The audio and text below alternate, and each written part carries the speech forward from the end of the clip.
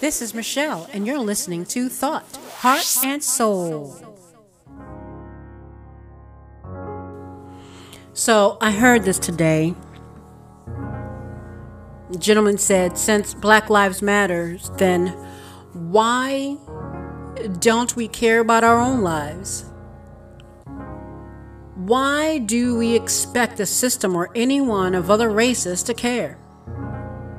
I add, so to the black folks out there gang banging, promoting violence, taking from other good black, brown, tan, peach, and white citizens, wake up, especially if black lives really matter to you. You see, there's a problem called materialism. And being black in America and probably other parts of the world too is just, we've been handed the short stick of the pile. Why? I don't know. It might be a curse from biblical times. Who knows? It's just going to require more research. But if Black Lives Matter, we need to do more. More for ourselves. More. And if we personalize it, say, more for you. More for me. Well, what does it take? It takes positivity. And some of you are like, I don't want to hear all that crap about positivity and just doing the right thing. But it is the pathway to success. Any success. Yeah, there's going to be those who are going to try to hold you down. That's because evil exists. But as I continue to talk about Black Lives Matter, we hold this oppression deep down in our soul, passed on from generation and generation and generation. But in order to overcome that, you have to believe in yourself. And again, I say, be more positive. Now back on materialism, being materialistic. Some black people, many black people, because of the oppression, are not used to having the things that society says that you are on the popular list if you don't have this or don't have that. The latest sneakers, the latest car, the house, 2.5 kids, living in the beautiful neighborhood, a swimming pool in your backyard. But still, hey, that's what society says. But we got to remember, if we narrow it down, all the way down, what really matters is love. And having your basic needs. And that's what happens, being oppressed so much, people go out and just take because what society has done to pollute your mind.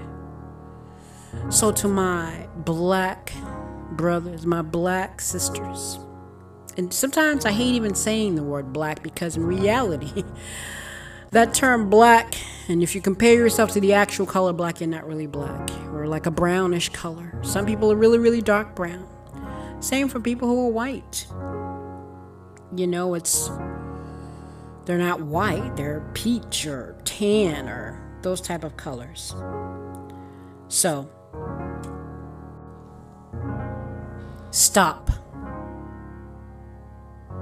Stop the evil that penetrates within you and try to turn it around. This is for my brothers and sisters of the Black Lives Matter movement, or that participate, but still after that turn around and do wrong to your other black brother or black sister. It starts with us doing what we need to do. You want that house? You want these materialistic things? You know what'll temporarily satisfy you? Work for them. Save for them. If it helps you feel better. But just remember, material after a while, it deteriorates. It breaks. It gets old. So, focus on what's really important. Love, kindness, helping each other. You want to be in that nice neighborhood? Start with your own. Be nice to each other. Say hello. You see a piece of paper or trash at the bottom of your stoop, pick it up, put it in the trash. It takes every last one of us to make that step. But the reality is we do have those within our own race that just won't care.